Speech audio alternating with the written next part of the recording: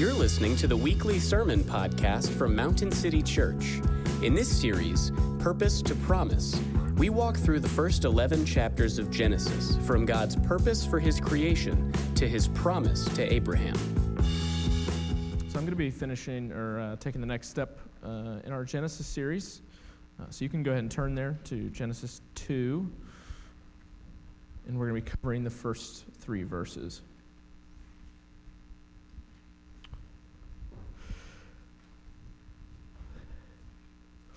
So I'm going to read the first 3 verses, and then I'm going to pray for us, and we'll jump right in.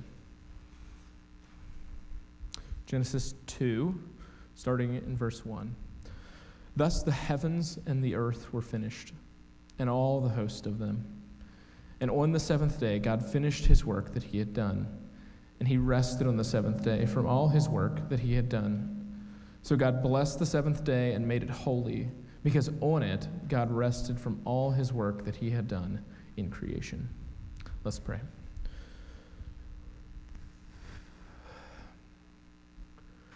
Father, this is your word.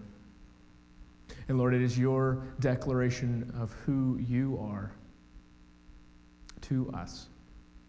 Not just to us, but Lord, who you are completely outside of us, completely external. And I pray, Lord, right now for us, that we would hear your word, and that, God, we would be changed. By your Spirit, Lord, you would come and you would change our hearts, that you would quicken our hearts to turn where we need to turn, to rejoice where we're not rejoicing, to give thanksgiving where we're not giving thanksgiving.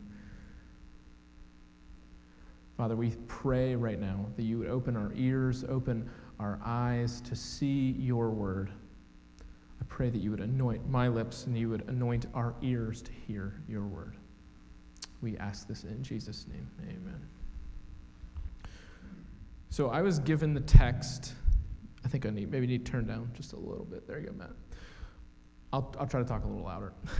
So I was given a text that I feel like if there's anybody on earth that could speak to this, I should be the one to speak to this.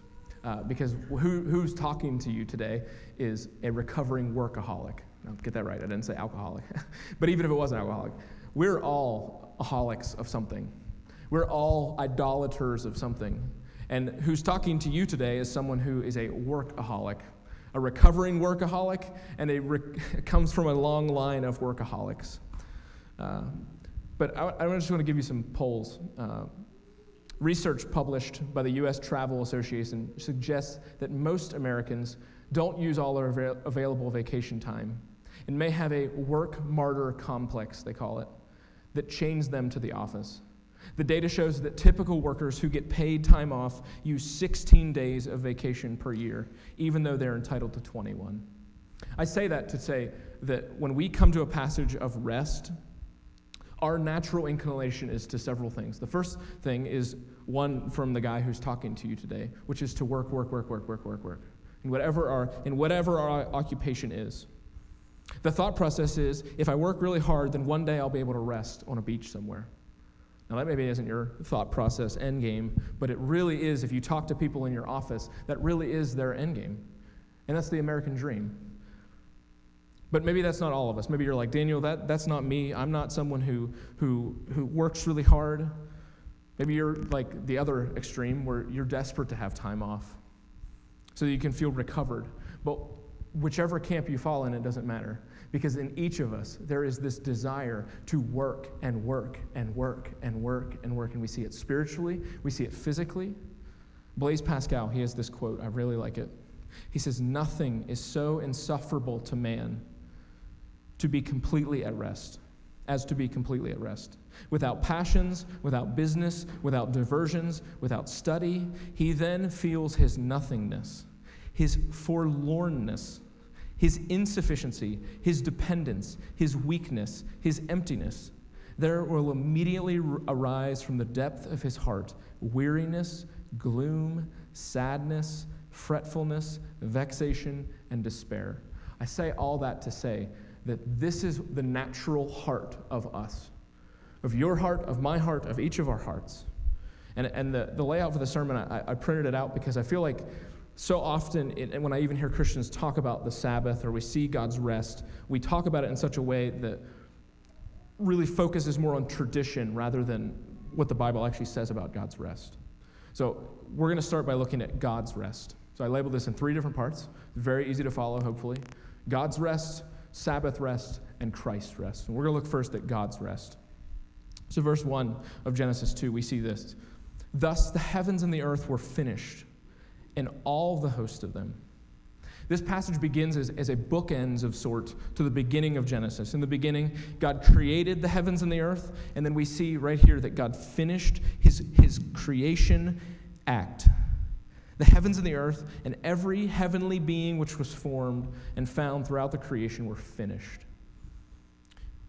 If God is the potter and we are the clay, what we see happening here is God finishing the process of actually creating the clay to continue to work.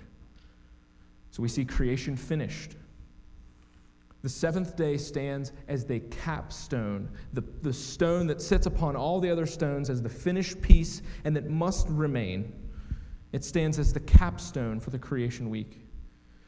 When the Bible says God finished his work, it does not mean that someone was telling him, okay, Lord, now you can stop. He looked at all of his creation, everything we have seen thus far, and he said, it's done. I want you to just feel the weight of what that would mean. We've seen him create the foundations of the world. We've seen him create stars, whole galaxies. Joe has talked about week after week after week, creating this. He created man. He created all these things, and he steps back and he says, I'm finished. The creation has been consummated, if you will. To consummate something means it's completed. It has found its wholeness. This is why when we say for marriage that it has been consummated, that means it has been complete in physical union. God stood back and he marveled at his own creation. He stood back and he said, this is perfect. This is what I have created. And if there's a moment we ever see God marveling at himself, it's right here. God created all things, and then he stands back and he says, look at what I've done. Like an artist who would stand and look at his piece, he says, look at all that I've done. And he marvels at it. Adam would have got a picture. He would have seen a pattern for life that says, I have worked 6 days, and on the 7th day, he rested. So we see in verse 2, though, it says this, I'll read verse 1 as well. Thus the heavens and the earth were finished, and all the host of them. And on the 7th day, God finished his work that he had done, and he rested on the 7th day from all his work that he had done. So the second part that I want you to see of God's rest is he ceased from work. And I don't know about you, when I was in Sunday school or whatever, I don't know where I even got this idea, but just growing up, I had this picture that God really just was tired, right? He was just this sleepy, like, man, I created everything. Now it's time for like a nap. I don't know. Maybe that was what I came up with in my childhood mind. It's hard to tell. But Genesis is showing that that's not how God is. The word here for rest is not just resting in the sense of sleepy time. It's rest in the sense of ceasing something, to stop work. But you may ask, how could God stop work? Even Jesus said that to the man who was healed on the Sabbath, my Father is working even now as I am working. Though God ceased his creation activity, he was still working. Because everything has always been and always will be held and sustained by the word of his power. And he didn't rest because he needed it. He rested to show us something. So this is a moment, anytime you see a biblical passage that's working and working and working and moving, and then it slows down, we should really, really take notice of it. So why would God rest like this? God's rest to set out a pattern for humanity to follow. What we have here is a Sabbath principle. Sabbath is another word for Shabbat. The Shabbat is the Hebrew word. What it means just is to rest and to cease. But I like the quote that is given here. This passage comes on the heels of humans being created and made in the image of God. But one author said this. He said, God is described as resting on the 7th day, but the narrator clearly implies that mankind, made in the divine image, is expected to copy his creator. Indeed, the context implies that a weekly day of rest is as necessary for human survival as sex or food or any such thing. I don't know about you, but I'm guessing your boss did not tell you this week at work, hey, make sure you get a day of rest in. Probably what you probably heard was emails or text messages of, hey, when is this job going to get done? When's this job going to get done? How's it going to get done? We need to get it done. We have a timeline. When I worked at ABL, that's all it was. My boss never checked in and was like, hey, man, are you resting well? What did he always say? Hey, is the job done yet? Job done yet? And if we do not see the pattern that God's setting out, we get caught up in what's called a rat race. And a rat race is basically a rat on a wheel that just continues to spin and spin and spin and spin and spin until what? Well, the rat just keeps spinning, I guess, but the wheel for us just flies off. I don't know what happens to it. The seventh day reminds us, though, that God did not work on the seventh day. He rested. Every other day of the week, we see him working, creating, speaking, but on the seventh, he slows down. And there's a sense that we all know in the core of our being that we need rest. C.S. Lewis says this. He says, there is but one good, and that is God. Everything else is good when it looks to him, and bad when it turns from him. And what I mean by that is that we all know that rest is good. We all know that rest is necessary for human thriving. But we do one of two things with it. We rest for pure, just ourselves, and we say, okay, I need to rest, and I hear Christians all the time say this, oh, today's my Sabbath. So my next question should be to that, well, have you read your Bible yet today? And then they'll say, well, no, but like football's on, so I need to sit and watch and sit and consume. So one side is we say with rest, okay, well, we just need to stop and just relax. And there's a sense in which that's good. We should do that. But the Sabbath was meant for doing what? What did God do here in chapter 2? He stood back and he beheld himself. He stood back and he rested and he looked at all that he had made and he enjoyed it. Rest is a good thing, but our sinful hearts can turn it into a bad thing and a wrong thing and a wicked thing very easily. The second thing I want us to look at, though, is Sabbath rest. What does this word Sabbath mean? So in chapter 2, or in verse 2, we see again, and on the seventh day, God finished his work that he had done and rested on the seventh day from all his work that he had done. So God blessed the seventh day and made it holy, because on it God rested from all his work that he had done. Again, the word Sabbath is this Hebrew word for Shabbat. In the Jewish mindset, Sabbath was actually on a Saturday, though, unlike what you probably have grown up with, which Sabbath being when people will say Sabbath is Sunday is the Sabbath. I hear that so often. Actually, I was telling somebody yesterday what I was preaching on today, and they said, oh yeah, tomorrow is my Sabbath. And I was like, well, I mean, I hear what you're saying, but that's not the Sabbath. Like, if you mean Sabbath in the sense of rest, then I understand what you're saying. But if you mean Sabbath in the sense of how the Jews understood Sabbath, well, that's not the same day. The first thing we need to understand, though, about the Sabbath is it was blessed. When God blesses his creation, it means that he is granting prosperity and well-being upon it. Notice that it says that God blessed the seventh day and made it holy. The pattern is God blesses, and then it is holy. So what does it mean to be made holy? To be holy essentially means to be set apart and made separate.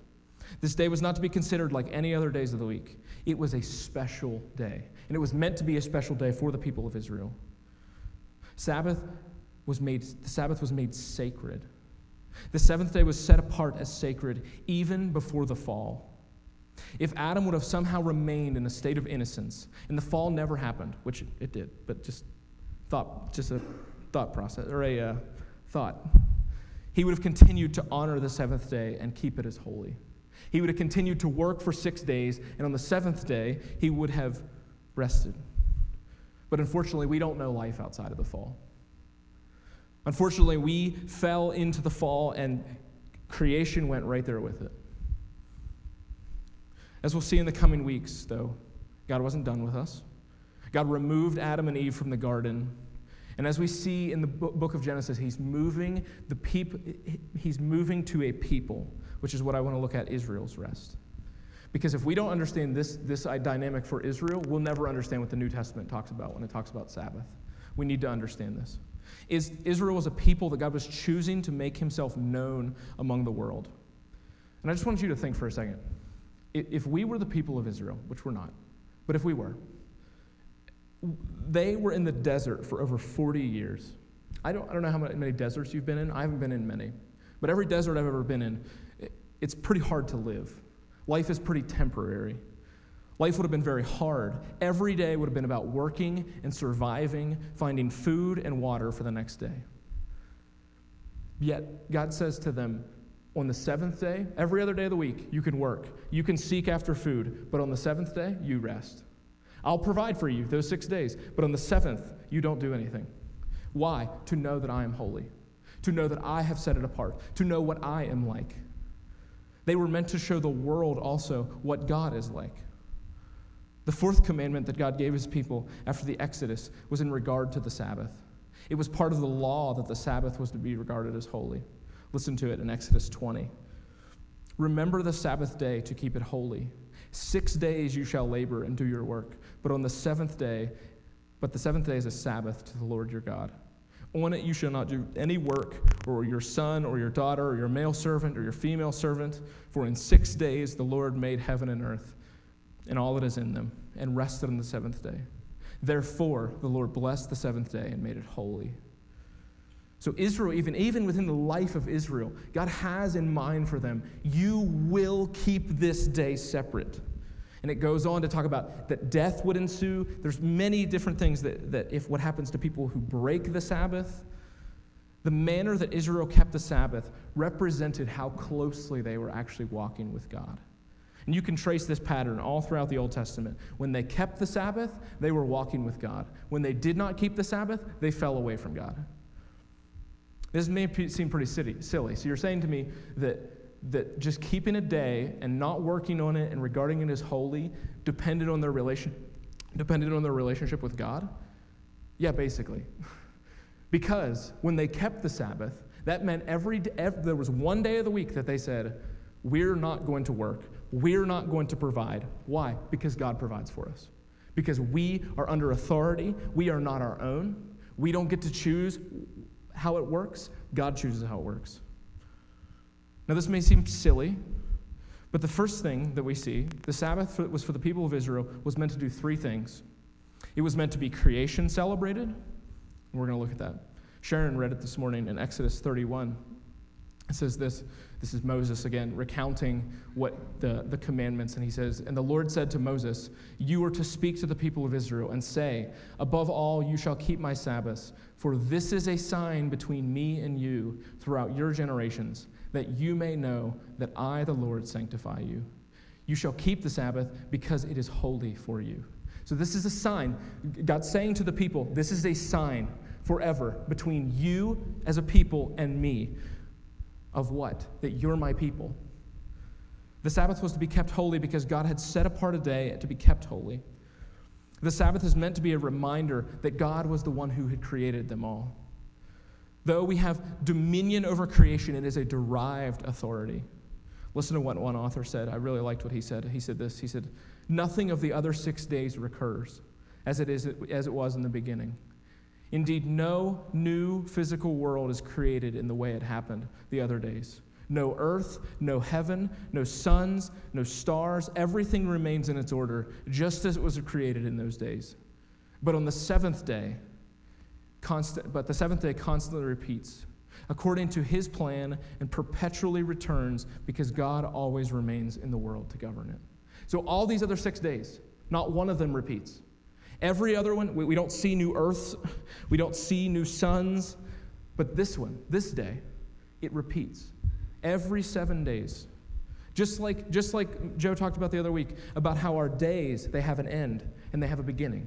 They have an end and they have a beginning, to remind us our finiteness. He's saying that each week is the same way. Each week is you're to remember all that God has done. Remember that you are created beings. It is a sign forever between me and the people of Israel that in 6 days the Lord made heaven and earth, and on the seventh he rested and was refreshed. When Israel rested on the Sabbath, it showed all the other nations, these people aren't like us. These people don't, because think about it. Think about how it would be to live in a desert, that your life is literally sustained by how much food you're able to gather. So when people look and they see, what are these people doing? They take the one day of the week and they rest. Why are they doing that? Because they know that God is the one who provides for them. So they celebrate creation. The second thing they do is they celebrate salvation. It's salvation celebrated.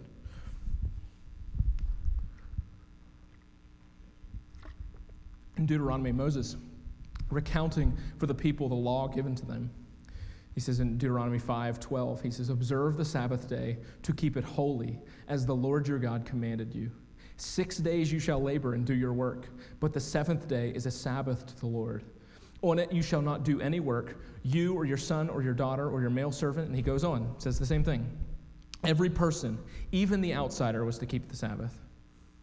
And then he says in verse 15, "You shall remember that you were slaves in the land of Egypt. And the Lord your God brought you out from there with a mighty hand and an outstretched arm. Therefore the Lord commanded for you to keep the Sabbath."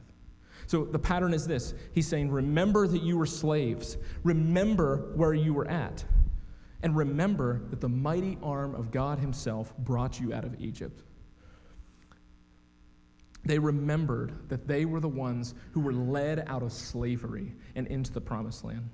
Unlike every other day of creation, day 7 concludes with, "And there was evening and there was morning." And as the people remember that God was the one who created, they're also to remember that God is the one who will save us. When all the other nations come against us, he will be the one who saves us. It was the day of the weeks that was supposed to recenter the people of Israel upon their Maker. I like a quote from John Mark Comer, and it's really, really short. And this is where we start to move into, hey, what the heck does this actually have to do with me? So stay with me. He says this: "Attention is the beginning of devotion." Attention is the beginning of devotion. So what does this mean? What does this mean for the people of Israel? It meant that they were to take one day and fully commit that day to attending to what? Attending to worship. Attending to him. Resting. When they rested, when they ceased their labor, they're saying, we're going to attend to what God wants us to attend to. The third thing it did for them was it was a covenant sign. This is what it says in Exodus 31:12-13. It says, "And the Lord said to Moses, you are to speak to the people of Israel and say, above all, you shall keep my Sabbaths, for this is a sign between me and you throughout your generations." Keeping the Sabbath was meant to be a sign for his people that they are his. It was meant to be a sign that said, we are your people and you are our God. When the people did not keep the Sabbath, it was a sign that the people were saying, we are not your people and you are not our God. So now we're moving into, what does this mean for me? Daniel, you've talked for 20 minutes about Israel and the Sabbath and God's rest. Who cares? It matters so much, because here's why. Even as I was talking to a friend the other day about this, if we think the Sabbath is just sitting back and just relaxing a little bit on a Sunday, we completely miss it. We can completely miss, and I hear so many, we could all just sit here and recount for an hour of all the stories or all the things we've heard people do. I almost wore my Chick-fil-A, I told Nate earlier, I almost wore my Chick-fil-A shirt just so I could open it a little bit and be like, look, Chick-fil-A, we all know they're not open on Sunday.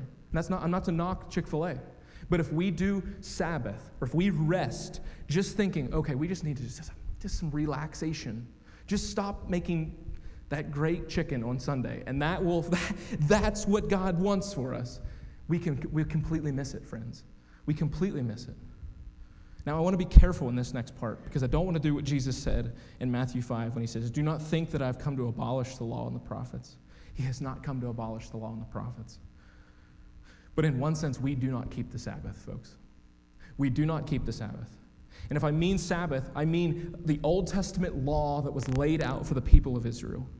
Now, I grew up in a Christian home. I remember one time specifically, and I hope my dad doesn't listen to this message because it might be embarrassing, but there was a moment where my dad asked me, "Daniel, can you help us out in the yard?"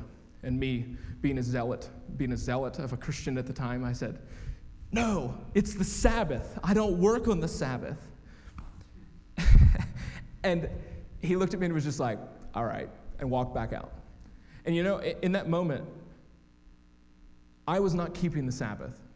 Because in that moment, that day was not just about worshiping God. It was not about resting in Him. It was actually just being about, well, God says not to work, so I'm just not going to work.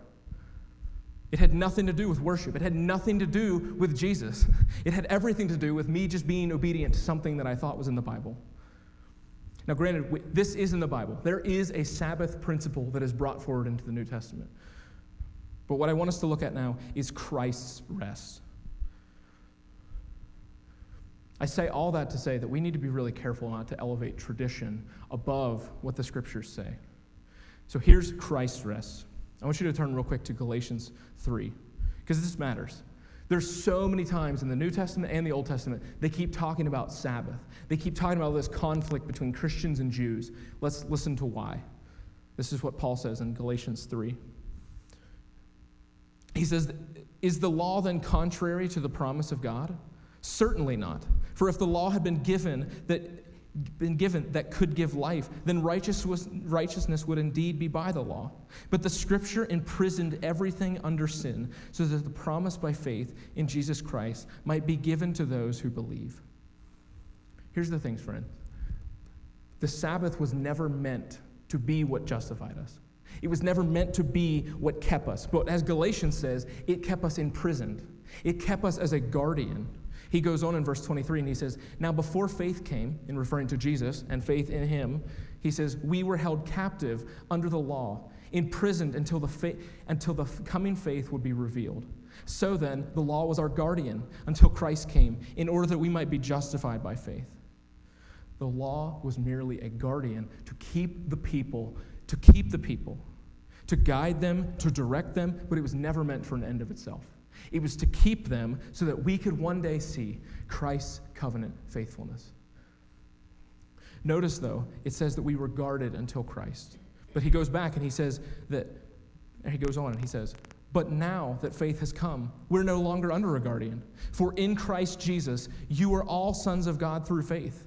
For as many as you were baptized into Christ have put on Christ. There is neither Jew nor Greek, and there is neither slave nor free. There is no male or female, for you are all one in Christ." Here's the thing, friends. Covenant faithfulness for the Christian, it has nothing to do with Sabbath keeping. It has everything to do with faith in Christ. So the commandment given in Exodus does not apply to us in the same way it did to Israel. So you're saying, Daniel, you just talked to me for 30 minutes about just saying that the Sabbath is not on Sunday? And in some ways, yeah. But at the same time, we need to see how the people of Israel understood the Sabbath so that when we see the New Testament, Paul talks about the Sabbath over and over again. And what's he say? Get along, friends. Get along. You all regard days as different days. Get along. But here's the other thing I want us to see, is the creation celebrated with our rest in Christ. Turn real quick to Hebrews, and we're just doing kind of a survey of what the New Testament even says about Sabbath. Hebrews 4, he says this, "Therefore, while the promise of entering His rest still stands, let us fear, lest any of us should have seemed to have failed to reach it." The writer of Hebrews is saying that just like the people of God in the wilderness were never able to enter the Sabbath rest, so we should reverently consider entering rest. Now, that is not a call to keep the Sabbath. That's not a call to, okay, well, now I just need to not rest and not pick up my ox on Sunday. That's not the point. We miss it if that's the point. The writer goes on to explain that the Sabbath rest that God laid forward in the beginning was never fulfilled by the people of Israel in the wilderness. He goes on in verse 4, and he says, "For He has somewhere spoken of the seventh day in this way, and God rested on the seventh day from all His work. And again in this passage he said, 'They shall not enter my rest, since therefore it remains for some to enter it. And those who formerly received the good news failed to enter because of disobedience.' Again, he appoints a certain day, today, saying, through David, so long afterward, in the words already quoted, 'Today, if you hear His voice, do not harden your hearts.'"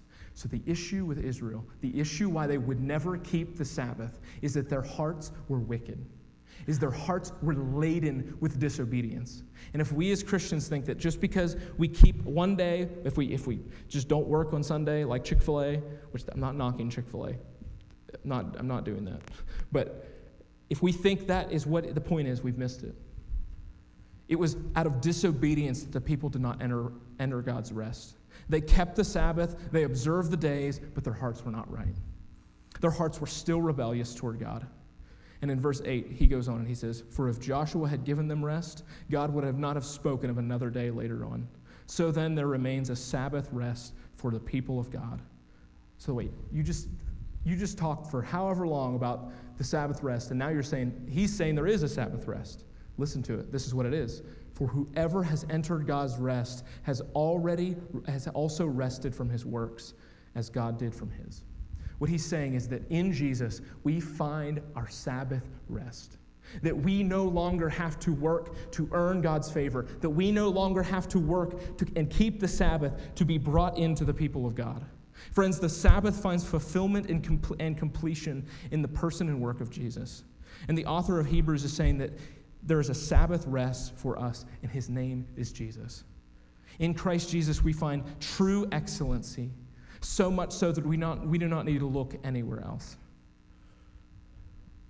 As Augustine said, he said, "You have formed us for yourself, and our hearts are restless till they find their rest in you." So in the same way as the Old Testament people continued to strive, continued to find rest, they could never find it. Why? Because their hearts were wicked. And there's another way that we find our Sabbath rest in Christ. It's this, is that salvation is celebrated with our rest in Christ. Just as it was for Israel, that they were to celebrate the Sabbath, to celebrate creation, to celebrate salvation, and to celebrate their covenant union. We do the exact same thing, except it hinges upon the person and work of Jesus. So Colossians 2, go with me there. He says this, Colossians 2, verse 13. Joe read it. "And you who were dead in your trespasses and in the uncircumcision of your flesh, God made alive together with him, having given us all our trespasses by canceling the record of debt that stood against us with its legal demands. This he set aside, nailing it to the cross. He disarmed the rulers and authorities and put them to open shame, triumphing over them." So Paul goes on and he says all these great things. Remember the gospel. Remember all that he's done. He's triumphed over us. And this is what he says. Here's his conclusion. "Therefore, let no one pass judgment on you on question of food or drink, or with regard to a festival or a new moon or a Sabbath." He's saying that Christ Jesus is the one. He's the one. He's the one who finds the fulfillment. And he says in verse 17, these are a shadow of the things to come, but the substance belongs to Christ. That the substance belongs to Christ. So we can look at the shadows and we can think, oh, the shadows really mean something, and we miss it. We miss the point that our Sabbath rest actually is in Jesus. Which is why I quoted earlier that attention is the beginning of devotion. Now you might be like, well, why are you saying this, Daniel? This doesn't make any sense. Why does attention begin with, attention is the beginning of devotion? Because I think there is a response for us as Christians. Because we see that Jesus is our Sabbath rest. Because he is the substance. We should rest. Because why? Because God has made us as humans. And he has made us to rest and to mimic him. Which brings me to the last point, which is a response of rest. Now we've gone full circle. We've seen God's rest, we've seen Sabbath rest, we've seen what it means for Israel, and now we see what it means for us. We need to be clear that we do not practice the principle out of a heart of fear or out of a heart of dread, but out of a heart of love and joy and peace found in Jesus. And Paul, later on in Galatians, he says this, "Formerly, when you did not know God, you were enslaved to those that by nature were not God's. And now that you have come to know God, rather to be known by God, how can you turn back again to the weak and worthless elementary principles of the world, whose slaves you want to be once more? You observe days and months and seasons." Friends, if we do that, we completely miss the point. We completely miss that Jesus and him alone is the substance. I love this quote from, I think it's Tremper Longman. He says this. He says, "Indeed, the Sabbath is no way better or holier than the rest of the days, if considered in itself. But it is holier when we ourselves are holier on that day. God sanctified the Sabbath. Therefore, do not delight us with holidays or treasure time or leisure time, but so that we might be freed from all our labors, to assemble on that day and recall God's blessings with gratitude. Attend to his law and his word, worship him, serve him, and exercise care for our neighbors. So friends, we should look and we should see this is God's pattern, so we should be different. We should not be like the rat race, the rest of the world. We should be a people who every week come and at least once a week stand and marvel at God and his goodness. That we would get off the hamster wheel of life and we would say, look at all that you've done. To return, though, to legalistically following the Sabbath just for the sake of following the Sabbath is actually returning to bondage. It is a coming back to place yourself under the law as was done in the past. And Paul talks about it in Romans 14. He says this to them. He says, therefore let us not pass judgment on one another any longer, but rather decide never to put a stumbling block or a hindrance in the way of a brother. I know and am persuaded in the Lord Jesus that nothing is unclean in itself, but it is unclean for anyone who thinks it's unclean. He's basically saying that we need to be a people who, when we are convicted of something, we should not look down on others who are convicted, but we should actually walk in obedience with our convictions. That this thing about the Sabbath, this day about keeping a day that is holy, that we come and we worship God and we rest from our work, that should be something we do. But he's saying that whatever day you pick, if you pick a day, be nice to one another. Be gentle with one another. Don't be judgmental with one another. There's much that we can glean from this. And we can see God and all that he's done, and we can see that we are required to stop and to cease and to do what? To worship him. Thank you for listening to the weekly sermon podcast from Mountain City Church. To learn more about our church, visit our website at mountaincty.church. Thanks again, and may the Lord bless your week.